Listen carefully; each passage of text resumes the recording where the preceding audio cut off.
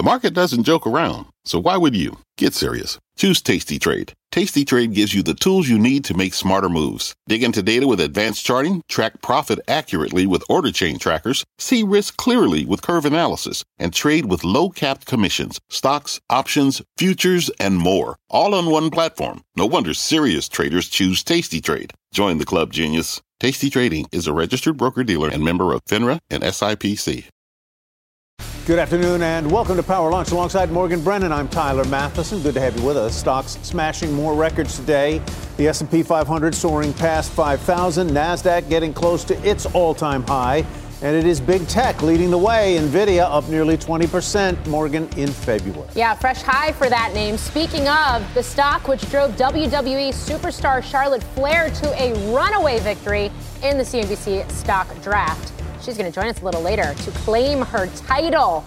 But first, let's get a check on the markets, which is a little bit of a mixed picture. You can see the NASDAQ basically just below the flat line right there as it did kiss a new 52-week high earlier in the session. S&P 500 firmly above 5,000, 50.34 there. And the Dow is actually the outperformer, up 0.5% today. Speaking of today's gains in NVIDIA, moving it past Amazon as the fourth most valuable company in the world. That's now behind Apple, Microsoft, and Alphabet. The NVIDIA effect having a huge impact on Beamer Imaging today. The two companies partnering on a new standard for videos. And as you can see right there, Beamer is up, 800%. 800%. Oh, wow. Those numbers like that, calling to mind the 1990s dot-com mania. But is it just the beginning, as in 1995, or are we closer to the end of the cycle, more like 1999? Mike Santoli joins us now from the NYSE for that comparison. Take us through the numbers, Michael. Yeah, Tyler, I should start by saying none of these historical analogies ever matches up perfectly. It's not going to be a pure rerun, but it's instructive and maybe interesting to go through why there's so much chatter, for example, about 1999 echoes in the last few weeks. Now, this would, of course, be a tech-dominated, relatively narrow rally to a new record high. That's what happened throughout the course of 99, even before that, actually. So the concentration of this market, maybe in a late economic cycle, is causing people to believe that things like NVIDIA look similar to the parabolic charts of Cisco Systems, for example, into the peak back then. 1995, on the other hand, is really the perfect soft economic landing. 94, very frustrating corrective stock market year. The bond market crashed because the Fed was tightening aggressively. Fed rhetorically pivoted in early 95. The stock market took off. It would only trim rates a little bit. We got a productivity boom. Eventually you got the big internet revolution and the stock market rally to go along with it. But you had years ahead of growth in the economy and the market. So I would argue that the 99 comparisons just don't really add up in terms of magnitude and speed of the advance in the market, as well as really the speculative activity, the frenzied retail investor activity. We're not really there. We probably don't get there. And I don't think that means you can't have the market be overheated and overvalued in certain pockets, as you guys have been talking about with the moves in NVIDIA, in some of the smaller and lower quality tech stocks as well. So probably somewhere in the middle, and arguably we're not really at the very, very beginning of some kind of multi-year employment cycle like we were in 95 as well. So it's worth kind of figuring out which threads are showing up today. My memory is a little faulty, but as I recall, in the mid-1990s, toward the late 1990s, there were a lot of stocks that were participating in that rally of companies that just didn't make any money at all. They weren't profitable. That's not the case today, is it? Certainly not with the NASDAQ now versus then. Back then, the NASDAQ really was largely emerging growth, and then even the profitable companies like Microsoft traded at much higher valuations than right now. And yeah, I like to point out in 1999, there were 400 IPOs. Almost none of them had profits already, and the average first day pop in the stock was like 90%. So we don't have anything like that kind of frenzy going on right now. That doesn't mean the market, cannot give back some here. All right, Mike Santoli, thanks very much. And despite stocks hitting new highs today, both the Dow and the S&P set fresh intraday records. My next guest thinks the rally, led by a handful of big tech companies, is too narrow. He favors sectors with more reasonable valuations and macro tailwinds, and he brings us some of his top names. David Spikas, Chief Market Strategist at Turtle Creek Wealth Advisors. David, as always, good to see you. Are you concerned that the market has too much speculative froth in it, or is something else bothering you? Well, the last conversation you had was very instructive. If you'd asked me 6 months ago, I'd have said, yeah, this feels a lot like 99. But as we've moved further through the cycle, it is starting to feel more like 95. This immaculate disinflation that's coming about without a recession, and it doesn't look like we're going to have one now, is clearly fueling the market. So broadening out would be nice. Generally, in a recovery, you have small caps outperform. We're not really seeing that yet. But you know what? Turn back the clock a year. Let me tell my clients to load up on the Mag 7. I'd look like a genius. But today it's really, really hard to bet against this market. And I think you have to be invested. Have to be invested, but you're steering a little clear of the Mag 7 and toward more sort of consumer discretionary or stolid names like Visa and Caterpillar. That's right, Tyler. At this point in time, when you're looking at companies in the market and what has the best opportunity to outperform over the next 12 to 24 months, you really have to consider valuation and you have to consider macro tailwinds. Now, a company like Visa has tremendous macro tailwinds because of the broad consumer strength, not only in the U.S., but we're starting to see it around the globe. Consumer spending is going to continue to be strong. Visa will benefit from that. They're going to grow earnings at 13 and 14% this year.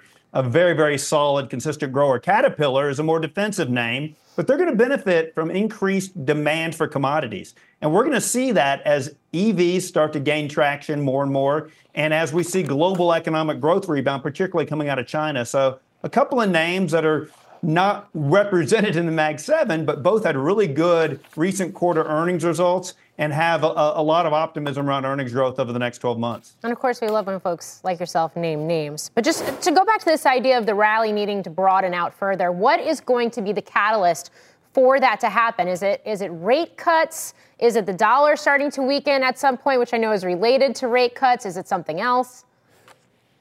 That's an excellent question, Morgan. So what we saw in the fourth quarter is when the Fed started to take more rate cuts off the table and really started to pivot, you started to see the market broaden out. And I think then it was more, okay, we can start buying some of these names that don't have as strong an earnings growth opportunity and that maybe have a little more of a longer term play in them because the Fed's going to help us out. And so I think that's part of it. Once the Fed starts cutting rates, what probably won't be till May or June, I think you're going to see more optimism around the broad market in general. And you won't see people wanting to own the names that have outperformed over the past 12 months and that have that really, really strong earnings growth. You're going to see more demand for a variety of companies in an environment where stock picking is going to pay off. You say you'd like to see small caps start to participate more. Do you think they will? Well, if they don't, Tyler, that's going to be a red flag. Because one of the things that's going on right now is we're seeing interest rates rise more than anybody expected. In fact, big part of the bullish story is lower interest rates. We've seen 3.5% 10-year yield expectations from a variety of places. And we know the Fed is expected to cut rates 3, 4, 5 times. That needs to happen. And if that happens, then we're going to see a true recovery rally. And in a recovery rally, investors seek more risk, kind of like what I was saying earlier. They want to own more risk. Small caps, emerging markets, some of these more risky parts of the market should benefit. And that'll be the sign that we are truly in a recovery rally and the investors have a lot of confidence about what's coming up. David, thank you as always. Good to have you here. David Speaker. Thank you, Tyler. Well, the Treasury Department just releasing federal government budget numbers for January. Megan Casella in Washington now with the details. Megan. Thanks, Tyler. That's right. Treasury is out with new budget data this afternoon, and it shows the monthly budget deficit for January came in at $22 billion. That's 43% lower than the same month a year ago. For the fiscal year to date, however, the deficit is rising. It's up 16% from the same period a year ago. Taking a look at January specifically, the government's receipts set a record high. Receipts totaled $477 billion last month. That's up 7% from the same month last year. And it's mostly due to 14% more revenue coming in from corporate taxes. Government outlays were up just 3% from last January. A major line item here was interest payments on the public debt, which were up 35% year over year. But that was offset by a drop in individual refunds, which were elevated last January because the IRS was working at the time through a pandemic backlog. Big picture, guys, the government's budget just keeps growing. For the fiscal year to date, both receipts at $1.6 trillion and outlays at $2.1 trillion have set records. Guys? It's a conversation we've been having and will continue to have, and the reason things like Treasury refundings become market-moving events that everybody's watching. Megan Casella, thanks for joining us with those latest numbers regarding the deficit. Coming up, a TikTok flip-flop. President Biden's re-election campaign debuting an official TikTok account, despite the app still being banned on most government devices over China concerns. Plus, another Chinese platform getting some publicity, Temu going all in on Super Bowl ads. We're going to explore how they and other retailers may benefit from the big game. Power Lunch. We'll be right back. People today can spend half their lives over 50. So it's good to be financially ready for what's important to you as you get older, like a family vacation. Or starting your dream business. Welcome to Connie's Coffee. How may I help you? AARP's trusted financial tools can help you plan for whatever your future holds. That's why the younger you are, the more you need AARP. Start planning today at aarp.org/moneytools. This podcast is supported by FedEx. Dear small and medium businesses, no one wants happy customers more than you do. That's why FedEx offers you picture proof of delivery, packageless and paperless returns, as well as weekend home delivery to 98% of the U.S. on Saturday and 50% on Sunday. See the FedEx service guide for delivery information. FedEx Ground service is also faster to more locations than UPS Ground. See what FedEx can do for your business. Absolutely, positively FedEx. President Biden's re-election campaign creating a TikTok account to reach younger voters, but the app is banned on government devices because of security concerns. Let's tackle that topic in today's Tech Check with Deirdre Bosa. Hi, Dee. Tyler, I don't know how active you are on TikTok, but I believe we have some video that we can show you. This was the Biden administration's first post on the platform, captioned LOL, hey guys, and it's him answering, here you go, a series of questions like, does he like games or commercials better? Which Kelsey? He chose Mama Kelsey, by the way. Very Gen Z TikTok forward. And as you said, Tyler, it comes amid all of these security concerns and an actual ban of TikTok on government devices because it is thought that TikTok is owned by ByteDance, a Chinese company, and Chinese companies have to share their data with the Chinese government. So the administration says that, you know, they're doing it in a secure way, but it really tells you the lengths to which the Biden administration is going to reach young voters. The base on TikTok is 150 million Americans, most of them younger. And it maybe explains as well why we haven't seen a TikTok ban so far, despite this really being a bipartisan issue.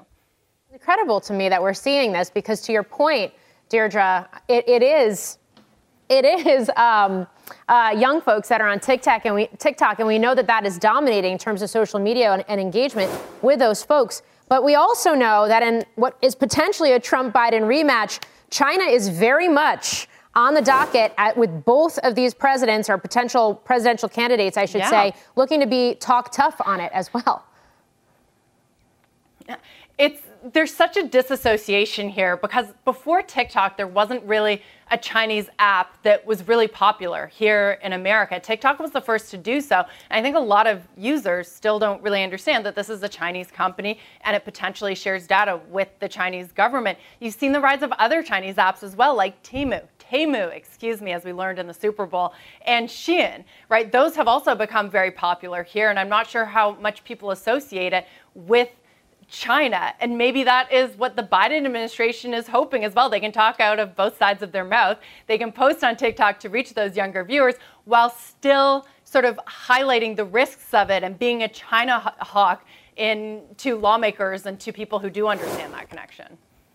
All right, Deirdre, thank you very much. Deirdre Bosa reporting on TikTok and associated websites. Thank you very much.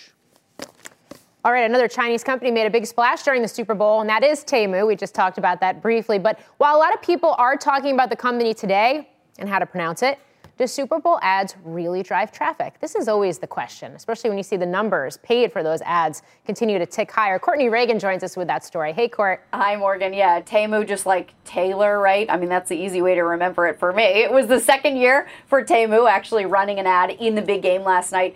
Actually had 3 of them during the game, 2 afterwards. And according to the Vice President of Research, Tom Grant at Apptopia, Temu apps did see a 34% download increase on Super Bowl Sunday. That's the fastest fastest day-over-day growth since November. However, this year, Temu saw fewer new users download the app on Super Bowl Sunday compared to last year's Super Bowl Sunday when they ran the ad for the first time. Captify, though, did show online searches for Temu grew 263% compared to last week, so it looks like it did drive some internet traffic. Now, Elf also advertised during the game for the first time last year, and its app downloads grew 63% this Super Bowl Sunday, so its second Super Bowl ad compared to last, albeit off a small base. Again, this is according to Apptopia. And then online searches for Elf Cosmetics grew 52% compared to last week, according to Captify. So Etsy and L'Oreal's NYX advertised in the Super Bowl for the first time last night. NYX makeup, owned by L'Oreal, saw 63% more online searches compared to last week, according to Captify. Etsy's search data fell 90% from last week. Mountain Dew Baja Blast, that took the top search data spot with 553% growth over last week. Back over to you guys. I have to say, I saw those Temu ads, and I knew about Temu, but I was rather surprised that they were as frequent an advertiser last night as they were. I think they had three, as we say earlier. Yeah, three there were different ads, three and they in the stood game out. and then two after. Yeah, they did. They did. I mean, I think it's very interesting that, again, you have this other Chinese company that's really sort of taken a lot of our attention here. I know that Dee just talked about Shein and then obviously TikTok. Pretty fascinating. They did stand out, and clearly some people are at least interested in learning more with the app downloads and the online searches. We'll see if that can translate to sales based on what they may or may not reveal to us, of course. Temu as in Taylor. I think Exactly. that's a good way to remember it. It's a very good way to remember it. You know what I'm wondering, Courtney? If it's not you, I wonder who is going to get the big interview with Taylor and Travis. Oh my gosh, right? Can you imagine? That is the big one. The competition for that behind the scenes. I've been wanting to meet and interview her since she was 15. Yeah. Gosh. Well, she's interesting. She's good. She's good. She's really All right. good. Thanks. Thanks. Courtney. Further ahead, the NFL has a new Super Bowl champ. CNBC has a new stock draft champion, WWE wrestler Charlotte Flair, body slamming the competition. She will join us when Power Lunch returns. This podcast is supported by FedEx. Dear small and medium businesses, no one wants happy customers more than you do. So you need a business partner just like you. Like FedEx, who understands your passion for serving your customers because they have the same commitment towards you. That's why FedEx offers you picture proof of delivery, packageless and paperless returns, as well as weekend home delivery to 98% of the U.S. on Saturday and 50% on Sunday. See the FedEx service guide for delivery information. What's more, FedEx Ground is faster to more locations than UPS Ground. Trust FedEx for timely deliveries. See what FedEx can do for your business. Absolutely, positively FedEx. Welcome back to Power Lunch. Stocks breaking records today while bond yields are slightly lower. Let's get to Rick Santelli in Chicago for more. Hi, Rick. Hi, Morgan. Indeed, with tomorrow's CPI coming out, you could see so many things going on in the markets that are a bit unusual. Let's start out with year-over-year CPI core, hovering just below 4%. You can see on this 10-year chart that even though we've made significant progress, we want to see exactly how much closer to the 2% mark we're going to get tomorrow. And do keep in mind, many have been watching and reading all the Fed whispers, really advertising about the annualized rates, 3 months, 6 months, and how they're going to be so substantially lower on these year-over-year numbers tomorrow. So it's going to be an important test to see if the words match the numbers. And we had benchmark revisions last week. And just to point out, if you looked at the actual CPI index for core, which was non-seasonally adjusted, it's at all-time highs. Now, year-to-date of 2-year, year-to-date of 10-year, you can see both are hovering at the highest yield closes for 2024. And that's because on Friday,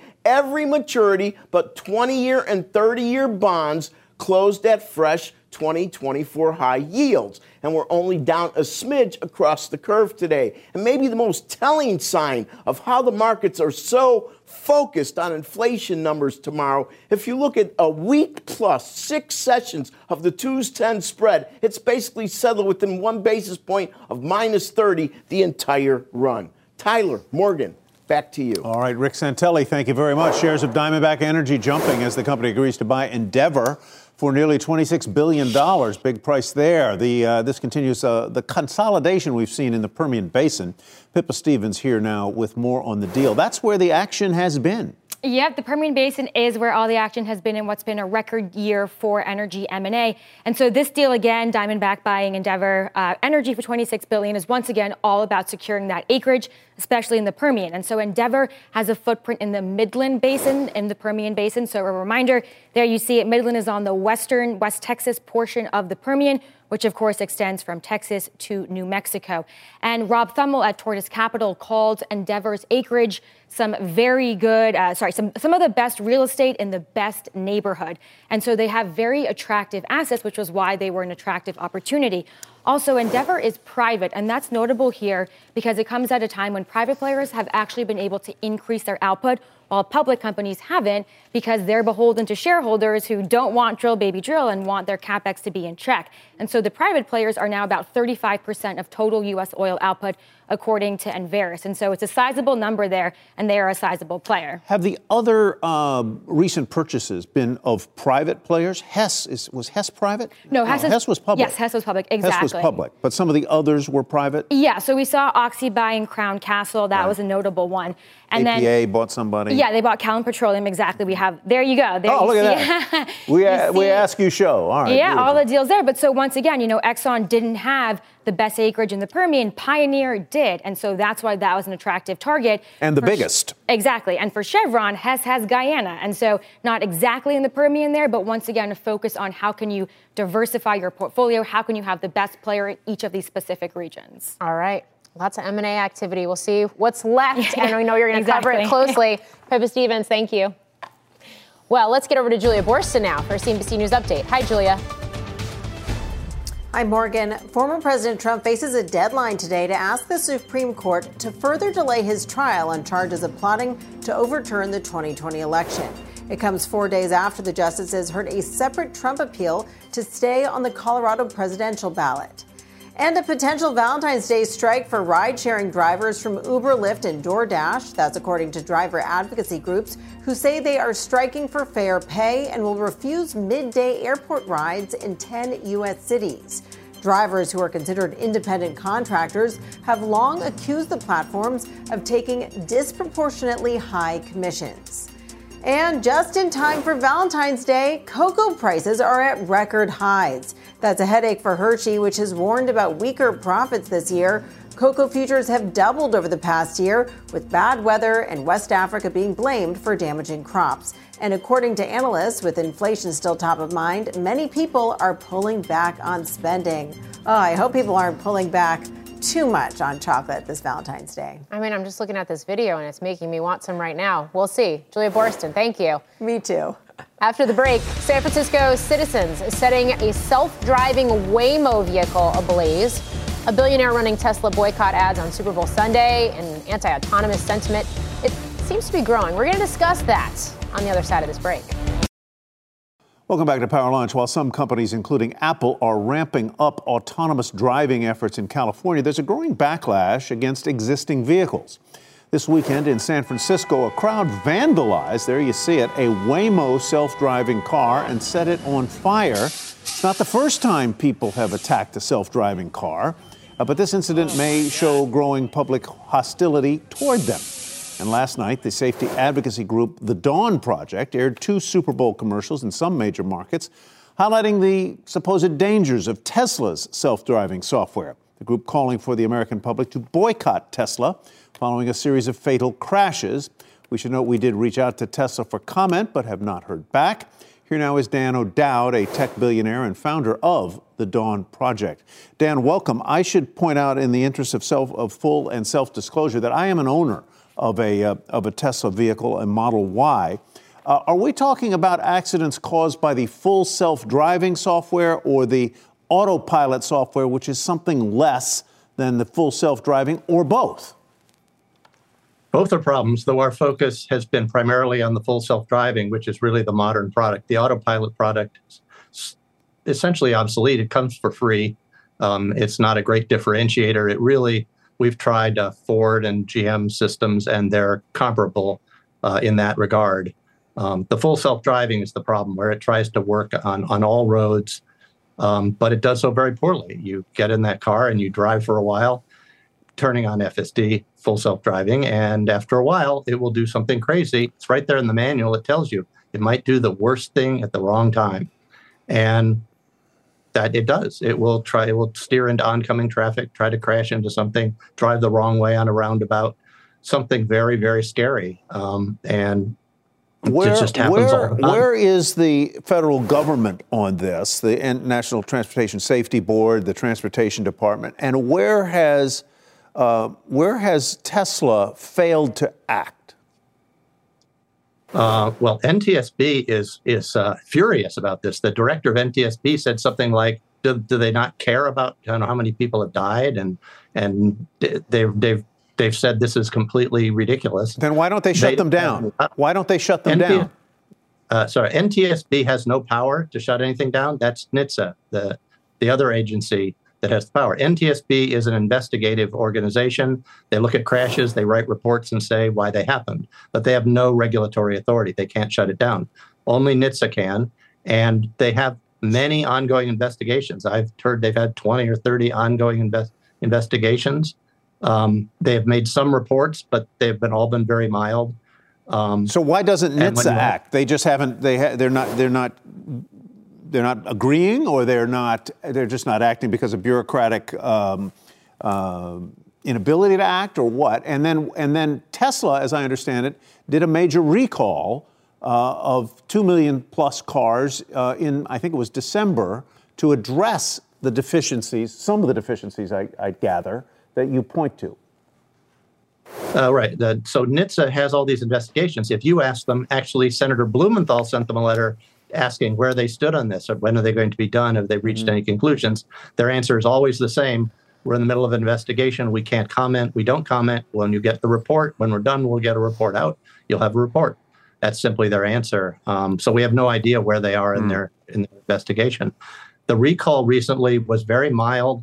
Part of the issue, a key issue, is that, which we highlighted in one of our Super Bowl ads, is that there have been a number of lawsuits of people who died driving with autopilot.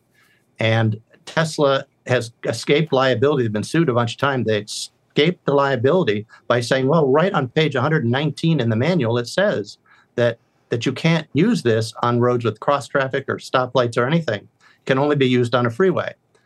But most people didn't read that paragraph. They don't know that, and they use it on things which are not a freeway, and then many of them have crashed and died.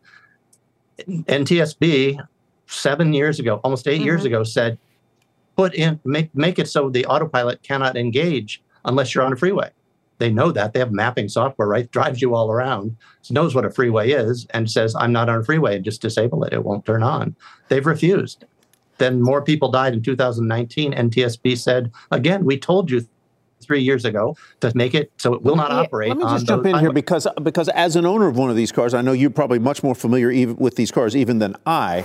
My autopilot will not engage on residential streets, for example, which is something different than a limited access freeway, number one. Number two, there are lots of roads that go at high speed that have side traffic coming into them. I think of places in Florida where those kind of roads are everywhere. But mine won't engage on residential streets. It will only engage when there are proper line markers. So on like a residential street, it won't engage. But if you get on a highway that's got some traffic light or cross traffic, places where people go across, it will engage and run. And when it comes to a truck, like basically stopped or stalled across the freeway, it will just smash into it. That's what's happened on multiple times. All they have to do is tell it not to turn on unless it's on a freeway. I could write that software in days. I could fix it if they want me to fix it. They refuse to fix it. Not they don't know about it. They've said no. NTSB has said do it. They just ignored that. That's why people have done it. Well, simple solution, trivial fix. Just do it. Dan, it does raise a question because you're also the president and CEO, the founder of Green Hill Software, which I know some folks have pointed out sells software to Tesla competitors, like, for example, Mobileye. Why pick this fight with Tesla specifically? What's the driving force for you behind it? Well, I've never seen software from a company, a big company, a substantial company that is this bad. It's terrible. I guarantee you, if you get in a car with me and we'll go for a drive, at the end of it, you'll tell me, this is terrible. Why is this on the road? We've done that with our congressmen and our state senators. We've done it with journalists. We've done it with everybody. It will try to kill you. It's amazing. It will go past the school bus. We proved that. We showed the school bus, the lights are flashing, the sign is out, the kids are getting off the bus. It will just blow by that. It won't even slow down sometimes.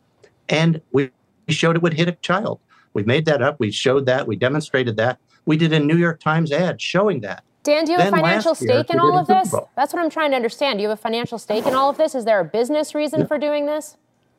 No, this is just awful software. I started a project. It's called the Dawn Project about 2+ years ago.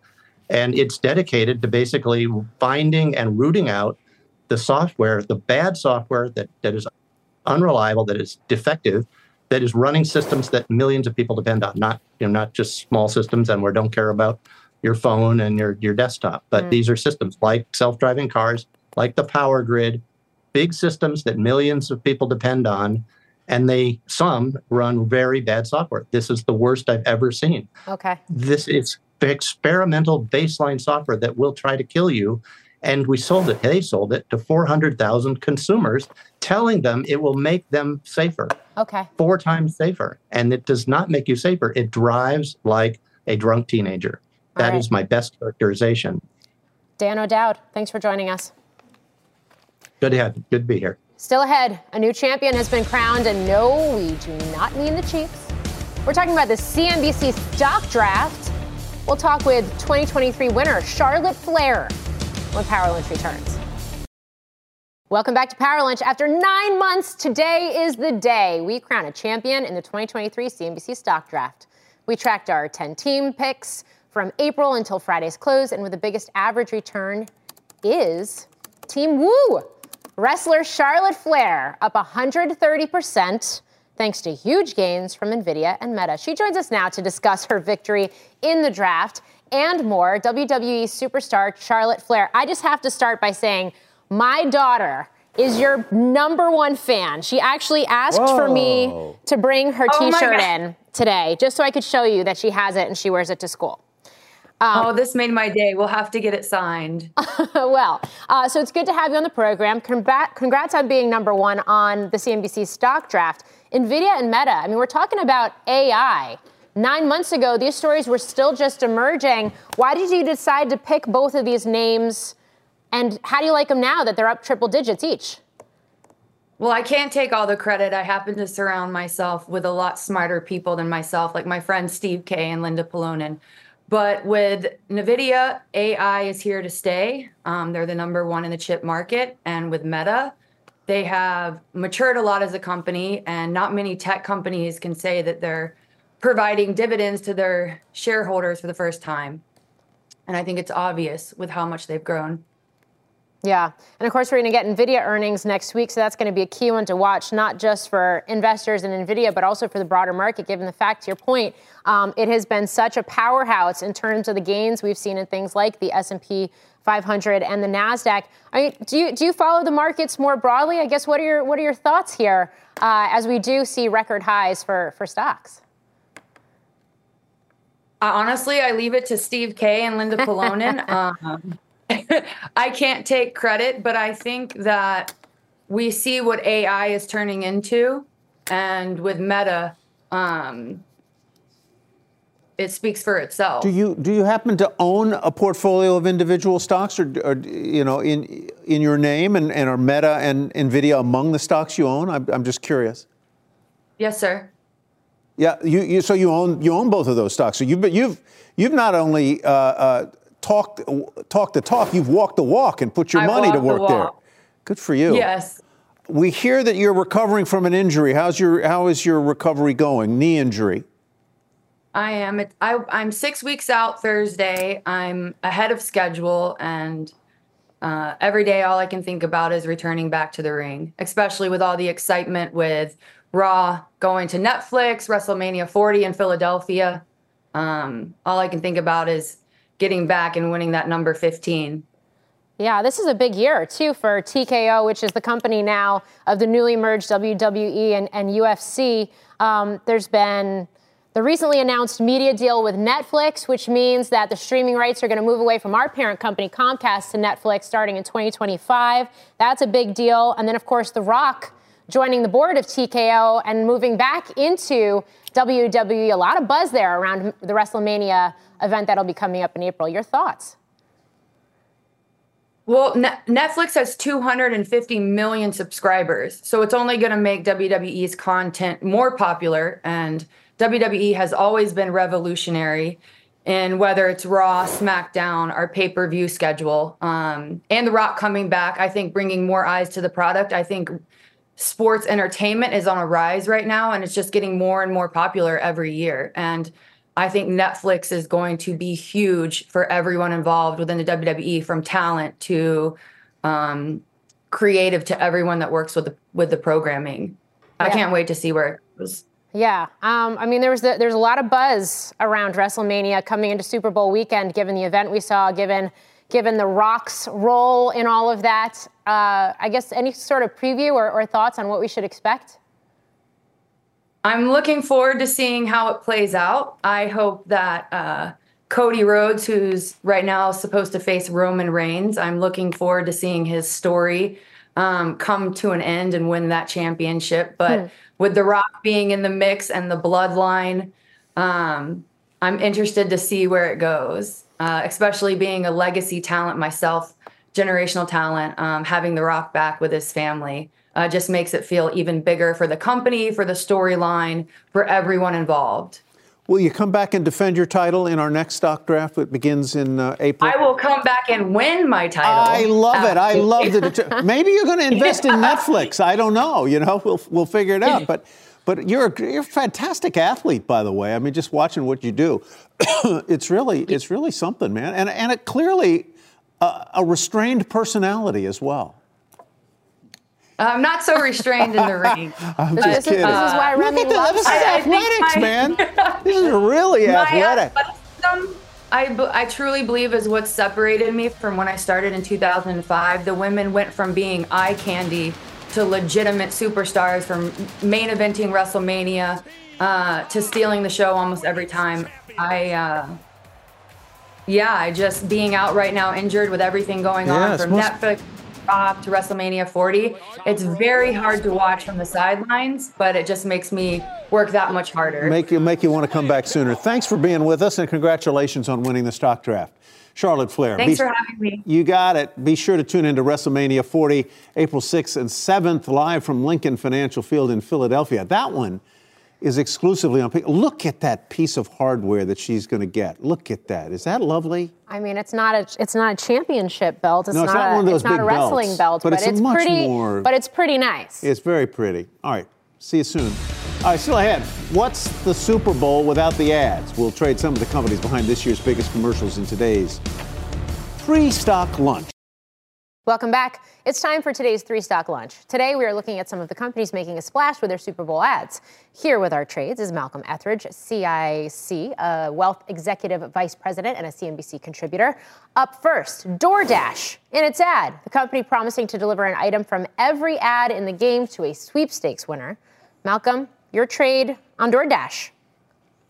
Yeah, so I consider DoorDash a whole. My big concern here is that they've kind of gotten too far out over their skis by the share price. I mean, and really a lot of the positive momentum we've seen, 20% year to date, is probably based more on Uber's bang-up quarter than it is on DoorDash's ability to continue to grow earnings.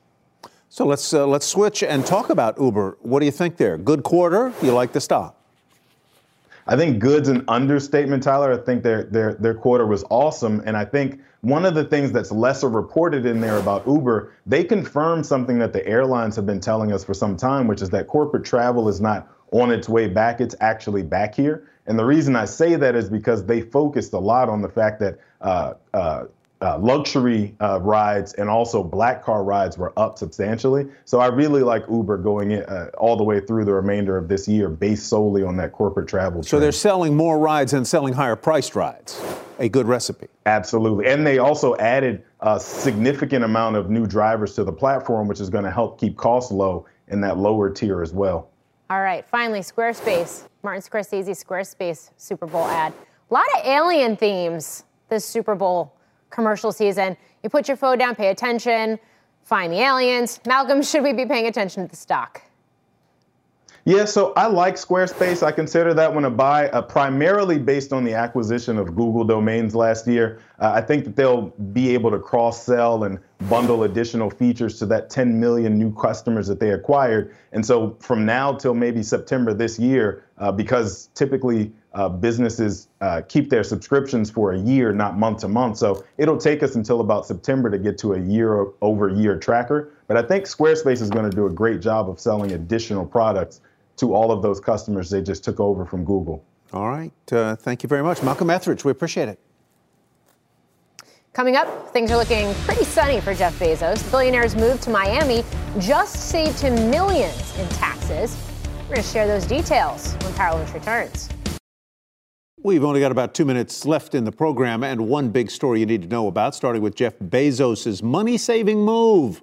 Our Robert Frank joins us with those details, moving from Washington State to Florida. Robert? Well, Tyler, a big story and a big number. So Jeff Bezos selling the first of that 50 million shares that he's going to be selling over the next year. Now, he sold about $2 billion worth. In the end, over the next 12 months, he's going to sell about $8.5 billion worth of shares. So by avoiding that new 7% capital gains tax that they just started in Washington State, he is going to save at least $600 million in taxes.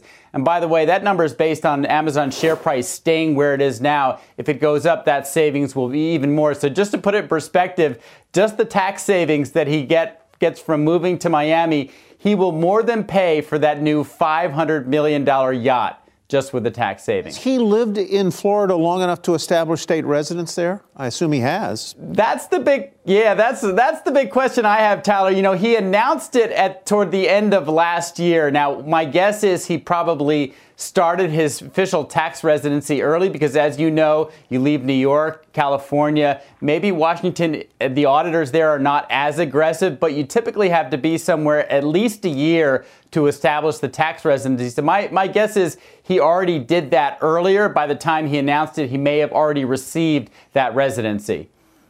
All right. We're going to have to watch this one. I'm curious how much of the sale is going to go towards Blue Origin, speaking of Florida and the Space Coast. Robert Frank, thanks for joining us. And thanks for watching Power Lunch. I'm going to see you at 4 p.m. Eastern on Overtime. We've got Bitcoin topping 50,000 today. We're talking to Michael Saylor of MicroStrategy. Stocks up 9% today. All right. Thanks for watching, everybody. This podcast is supported by FedEx. Dear small and medium businesses, no one wants happy customers more than you do. So you need a business partner just like you. Like FedEx, who understands your passion for serving your customers because they have the same commitment towards you. That's why FedEx offers you picture proof of delivery, packageless and paperless returns, as well as weekend home delivery to 98% of the U.S. on Saturday and 50% on Sunday. See the FedEx service guide for delivery information. What's more, FedEx Ground is faster to more locations than UPS Ground. Trust FedEx for timely deliveries. See what FedEx can do for your business. Absolutely, positively FedEx.